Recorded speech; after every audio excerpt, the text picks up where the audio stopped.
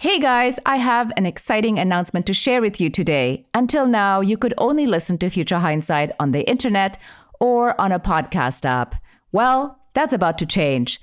Starting this week, Future Hindsight is hitting the airwaves on community radio station KOWS 92.5 in West Sonoma County, California. If you're in the area, I hope you'll listen to our special 1-hour episodes every Wednesday at 6 p.m. Pacific Time. Check out KOWS92-5.org. And if you know of a local station near you that could use some new hard-hitting interviews like ours, please reach out to us and we'll work on a partnership. Thanks again for listening and supporting the podcast. It means so much to us here. We're so grateful to be able to reach you every week. Keep safe and stay engaged.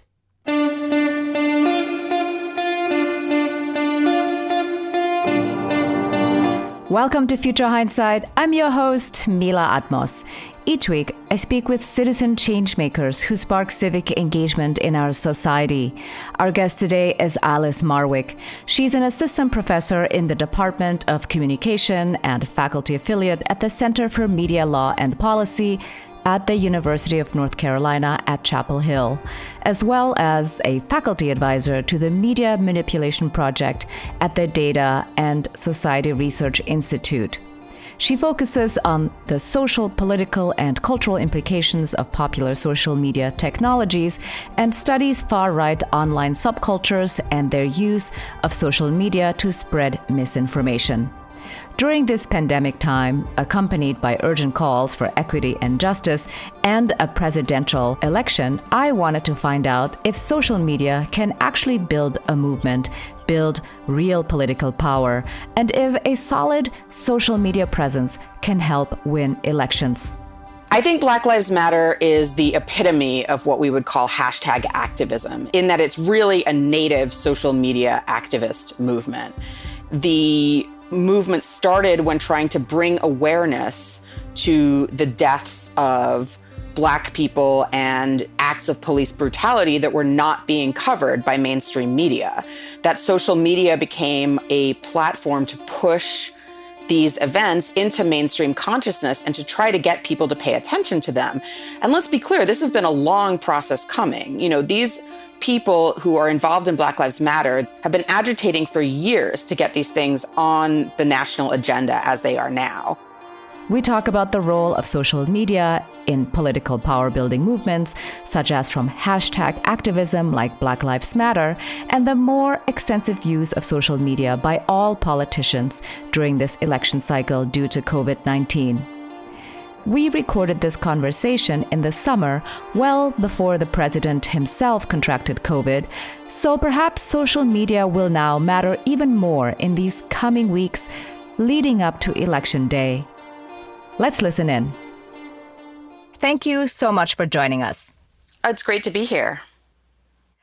I'm interested in political power building and the role of social media and/or online communities in this process, especially now in the time of COVID and Black Lives Matter and taking in everything essentially online. What was the defining breakthrough practice in social media for the Trump campaign in 2016? Because I think that's for most people in popular lore, where we feel like, oh, wait, what happened? What do you think? The thing about President Trump is he already had this extremely strong social media presence that was notorious for years before he became a candidate. And he was very, very tied into current news cycles and sort of outrage cycles on social media, cable news, legacy media, things like that. So you have a candidate who doesn't have to learn how to do that stuff, who's already using these tools to connect with a constituency, who's then able to transform that from a sort of fandom into a set of potential voters. And I think that that's a really big difference between Trump and a lot of other contemporary politicians, especially in his generation. Yeah, as you said, he has a large following, and I've been living in New York for a long time. And so we have always known him to be this master manipulator of the media, always putting himself on page 6 in the New York Post or even other local newspapers where we read about Trump all the time. And for the rest of the country, it was a little bit different. But what are the things that we can learn from his campaign, the way he did it, in terms of what we can do today in this environment, because nobody can really stump in person? That's a good question. Many of the more traditional forms of political address are off the table given the COVID pandemic. You have this sort of limited set of channels through which politicians are able to communicate with the public.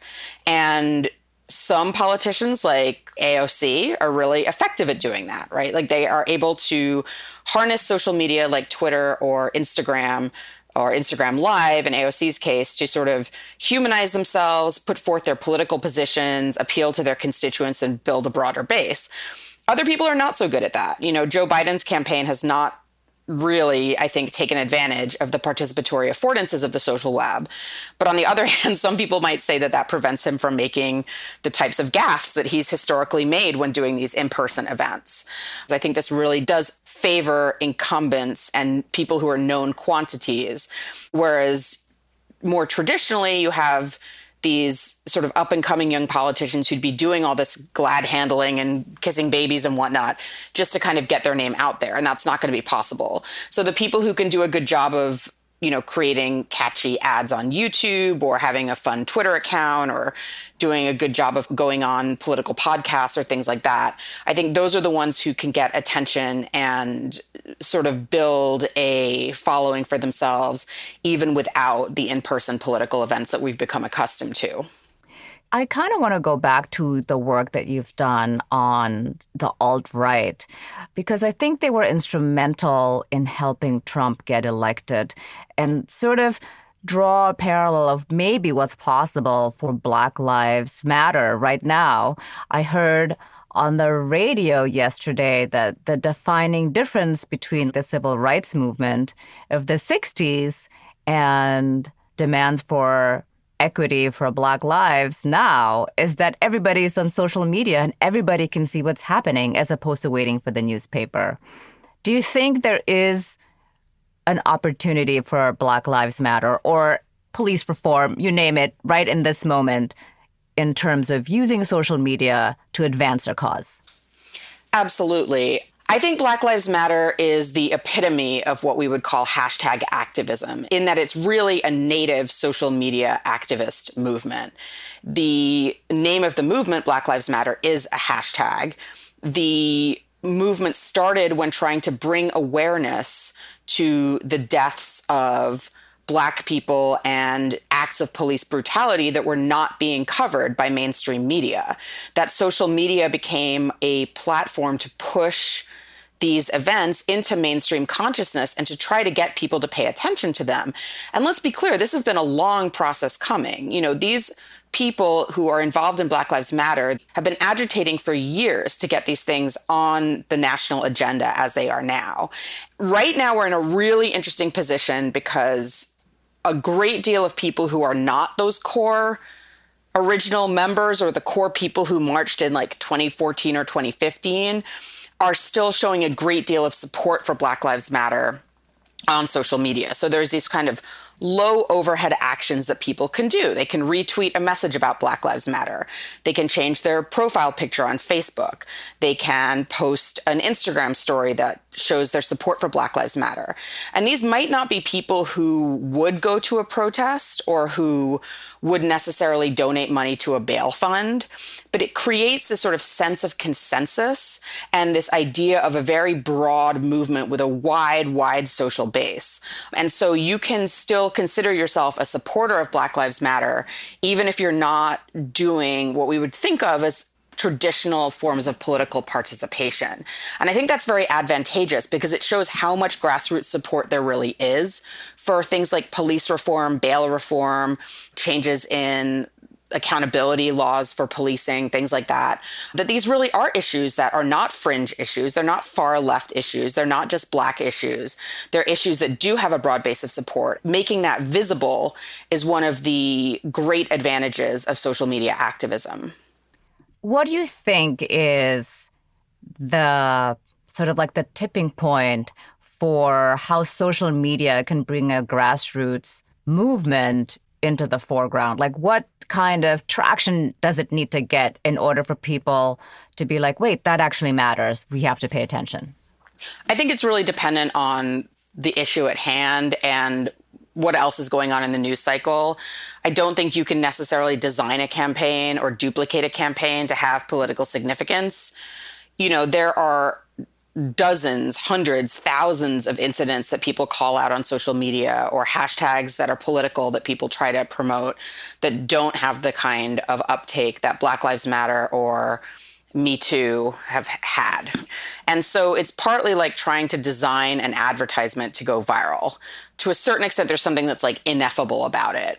With Black Lives Matter, I think it's the accumulation of these acts over and over and over again, seeing the killing of all of these Black people, and then also the consistency of these protest events that have also been going on where people are getting out into the community in person. And that's happening again and again for years on end. There's ebbs and flows in it, but you really see sort of a critical momentum coming to pass. I think it's a combination of sustained attention, of there being sort of key events in the news and the more traditional news cycle that do tie into the activist campaign. And also just what is the political climate otherwise? Like right now, we're in a point of time where there's been a vast increase in left-wing activism since 2016. A lot of people are very unhappy with how the right-wing establishment has handled the pandemic. And people are very frustrated and angry because they are been stuck inside for months. So there's this sort of critical mass of different factors that I think contribute to it. It's also worth saying that we might not fully understand all of this for several years. Sometimes it requires hindsight to really understand the significance of a current moment. Yeah, that's definitely true. Today's episode of Future Hindsight is sponsored by the Jordan Harbinger Show. Jordan's show, which Apple named one of its best of 2018, is aimed at making you a better informed, more critical thinker so you can get a sense of how the world actually works and come to your own conclusions about what's happening, even inside your own brain. Every week, Jordan interviews people with something interesting to teach you, and his questions are designed to maximize those lessons. You never quite know who you're going to be listening to, but Jordan's been in the podcast game for a long time, and I can safely say there's something in his archives for everyone. If you like Future Hindsight, I think you'll enjoy the Jordan Harbinger Show too. Search for the Jordan Harbinger Show on Apple Podcasts, Spotify, or wherever you listen to podcasts. You can also find the show at jordanharbinger.com. In terms of this raw footage that we see today when people are protesting or being civically engaged in some sense, how can we actually make it a force for good in terms of being, good citizens? When you're talking about footage from protests, you're often talking about footage that there's a very real possibility that will be run through facial recognition systems or it will be used by government agencies to go after people. The extent to which government agencies like ICE use social media data is just completely unknown. We know that ICE is looking through social media to try to identify potentially undocumented people. But what we don't know is how people are getting access to that, whether they're getting access to it through the government or through the social media platform themselves. Sometimes governments are buying that information from private data brokers. And because there's a lack of regulation, there's no requirement that you're ever notified. You could go to a protest, have somebody use their cell phone to capture you at the protest on video, and that could be used in a criminal case against you several years down the road. And because there isn't legal protections and people aren't aware of the extent of this data collection, and also there's new tools and new technologies being developed constantly without any kind of oversight in terms of ethics or how they should be used, you get into a position where people are having to try to predict how data might be used or how it might be combined with other data years down the road. And that's just not a realistic requirement for anybody. We should be able to peaceably assemble and make our political beliefs and desires known without worrying that it might come back to haunt us years from now, or without having to worry that that might get combined with data we've provided in some other context to hurt us in some other way. And obviously the people who are most vulnerable in other ways, like people who are poor or don't have a lot of educational resources, or people of color, queer people, are going to be the most likely to be affected by these shifts and changes in technologies.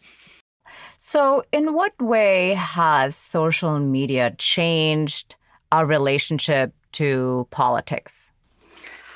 Oh, that's a big question. Social media has opened up ways for us to participate in politics. And it's also opened up the types of information we can know about political issues. If you think about the pre-social media era, most information about what's going on vis-a-vis government, politics, current events is coming from mainstream legacy media. And that's like a very limited set of sources. They're often very controlled. They gatekeep the kinds of information that are available to people. They often rely heavily on official sources. So with social media, you have the ability to read eyewitness accounts of things and see, cell phone videos of protests or police brutality or sexual harassment or things like that. You are able to see political speeches as they happen. You get to interpret them yourselves rather than reading what the New York Times or USA Today has to say about them. But at the same time, social media has allowed for an enormous amount of misinformation and disinformation, and what we call hyperpartisan media, which is media that covers current events with a heavy ideologically biased spin. So you have to be a little bit more careful about what you trust on social media, because a lot of the markers that we used to use to assess the credibility of information are completely different, or they're missing. Social media has also sped up the news cycle enormously. In the same way that the shift from newspapers and the nightly news to 24/7 cable news really affected the types of events that were covered and the frequency of coverage, social media, which is 24/7, 365, never ends, it changes the types of things that people talk about. But it also creates a sense, I think, of information overload, or what people call doom scrolling, where you're just going through a Twitter feed or the New York Times or something. It's just bad story after bad story, negative after negative. So I think a lot of these things have really changed the way that we process information that's civic or political, as well as the types of things that we believe we can do about it. You can use social media to voice your opinion, to participate in a hashtag campaign, to sign a petition, to connect with other people, to learn about political issues. And some of these ways of participation look very different from more traditional forms like voting or going to a political protest. That's a good answer. But let me ask you this question then. How has the use of social media progressed since the 2016 election? And in what way is this race so far different than 2016, just on the social media side? I think it's impossible to disentangle social media and legacy media at this point, because so much of what traditional media covers is based on what's trending on social media. And so many journalists are deeply tied into social media. Also, although a lot of people do get their news from social media, still most people get their news from TV, to be honest. So we have to think about this as a media ecosystem rather than social media versus legacy media. But since 2016, I think there's been a real reckoning by a lot of media people, whether they're in native digital media or traditional journalism about the way that the 2016 campaign was covered.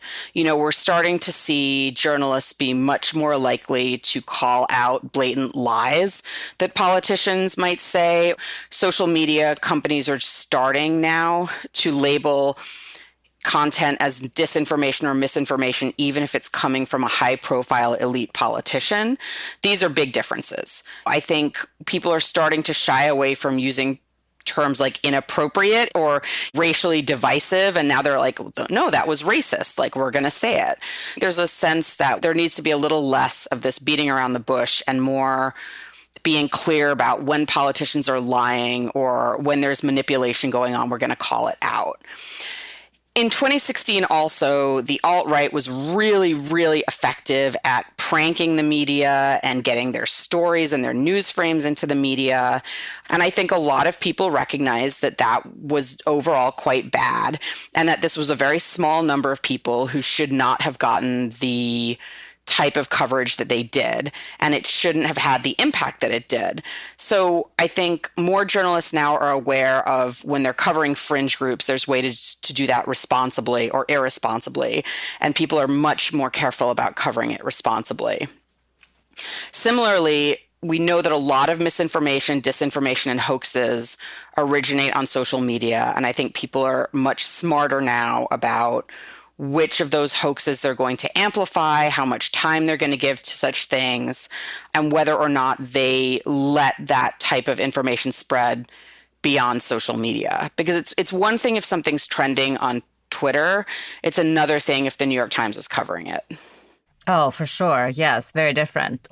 So as an everyday person, how can I behave responsibly when it comes to politics on social media? I think there's a lot of different ways that people can behave vis-a-vis politics on social media. I think if you don't want to interact with politics on social media, that's a perfectly legitimate option. But I guess my number one thing would be trying to discourage people from sharing inflammatory stories if they're not sure that they're true. And I'd also like people to think twice before participating in socially shaming on the internet. Now, this is where you get into really tricky things because there are certainly people who do terrible things that are only amplified because of social media, and it's through that amplification that they're held accountable. But this is a tactic that's used by both the left and the right, and it can really have consequences that I don't think any of us want, like people getting death threats or people getting swatted or things like that. So I would say being careful about spreading incorrect information and just kind of taking a moment before you blast somebody on social media for something that you want to shame them for. So, on balance, would you say that social media has been good for democracy? There's a lot of things that have been much worse for democracy than social media, like gerrymandering or voter suppression. Those have far more significant consequences negatively for people's ability to participate in an egalitarian way in the political process, right? Like the systematic disenfranchisement of African American men, I think is very anti-democratic. There's been a lot of attention to social media as a sort of scapegoat for a lot of other things that have gone wrong in this country over the last decade or so. And obviously they're very easy targets. They're these incredibly huge, wealthy corporations run by usually young white guys. I'm by no means defending many of Facebook's terrible choices. But when we look at what's fundamentally undermining our democracy, it's not people talking to each other on social media. It's not even tech companies getting rich off people talking about social media. It's stuff like the use of dark money in politics and lobbying, and the fact that to get into Congress now, you have to be a millionaire. So I'd like people to think about the political system a little bit more holistically, and rather than isolating actors like social media companies, look at what it is that they represent structurally, right? Which is often economic inequality and the inability of people to trust institutions because they've been, in many cases, betrayed by those same institutions for decades. So I don't necessarily know I would say social media has been bad or good for democracy. I certainly think it's opened up the number of diverse voices who can participate in politics. And for that, I think it's a great thing. Of course, it also does have its downsides. Right. Yeah. Nothing is only one way, right? There are two sides to every coin. And I agree with you that, of course, systematic disenfranchisement matters a whole lot more for our democratic process. So, last question. Looking into the future, what makes you hopeful? I think the sea change around recognition of systemic racism has been very heartening in the last few months, but it remains to be seen whether that's going to have long-lasting impact. I like what I'm seeing from Gen Z kind of trolling on TikTok and things like that, trying to kind of mess things up and do their direct political actions like buying up tickets to the Trump rallies. That's encouraging for the time being, but we'll see. There's broad recognition of things that when I was growing up were really only articulated in like far left communities or in feminist communities or in queer communities, for example, that now there's much more wide recognition of their importance. But, it remains to be seen. If you'd asked me in 2015 whether I would have seen 2020 this way, I would have been horrified to see what has happened this year. So, it's hard to predict. Definitely we did not anticipate for this year to turn out this way. No, a pandemic. And that was probably last on my prediction card. Yeah. Right. Yes, exactly. Well, thank you so much for your time. Thank you for being on Future Hindsight, and thank you for your scholarship. Oh, thanks for speaking with me today. I started this interview with the question of whether social media can build a political movement. The answer is definitely yes. Black Lives Matter is proof that social media activism works, though perhaps it doesn't work in the way we normally think of power building. The value of mainstreaming the recognition of systemic racism and revealing the widespread support for change is perhaps only truly quantifiable from a future vantage point. One caveat I would like to add here is that the accompanying protests in the streets and the footage of brutality against protesters have been instrumental in strengthening the cause. So it isn't purely social media alone. Still, the prevalent use of social media has changed our political discourse and the way we think about what's possible when we demand accountability and better governance.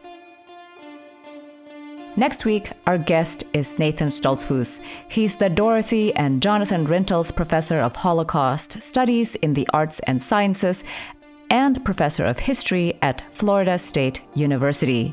He's also the author of Hitler's Compromises, Coercion and Consensus in Nazi Germany. Fascism is so important for the 20th century because before then, dictators, autocrats had appealed usually to family legacy. But since the French Revolution, at least, the people expected to have a say in politics. This is why Hitler is modern in that very important aspect that he wanted to include the people and be representing himself as presenting the will of the people. And this was not so important in previous autocracies. In fact, we can say that Hitler was one of the pioneers of the kinds of popular autocracies we see today in the 21st century. We talk about the role of legitimacy, popularity, and even protest in building, maintaining, and exerting political power. Until next time, stay engaged. I'm Mila Atmos. Thank you for continuing to listen to Future Hindsight. Our executive producer is Mila Atmos, the audio producer is Peter Fedak, and our associate producers are Miriam Zumbul and Brooke Sayan. Be sure to listen to us on Apple Podcasts, futurehindsight.com, or wherever you enjoy podcasts every week.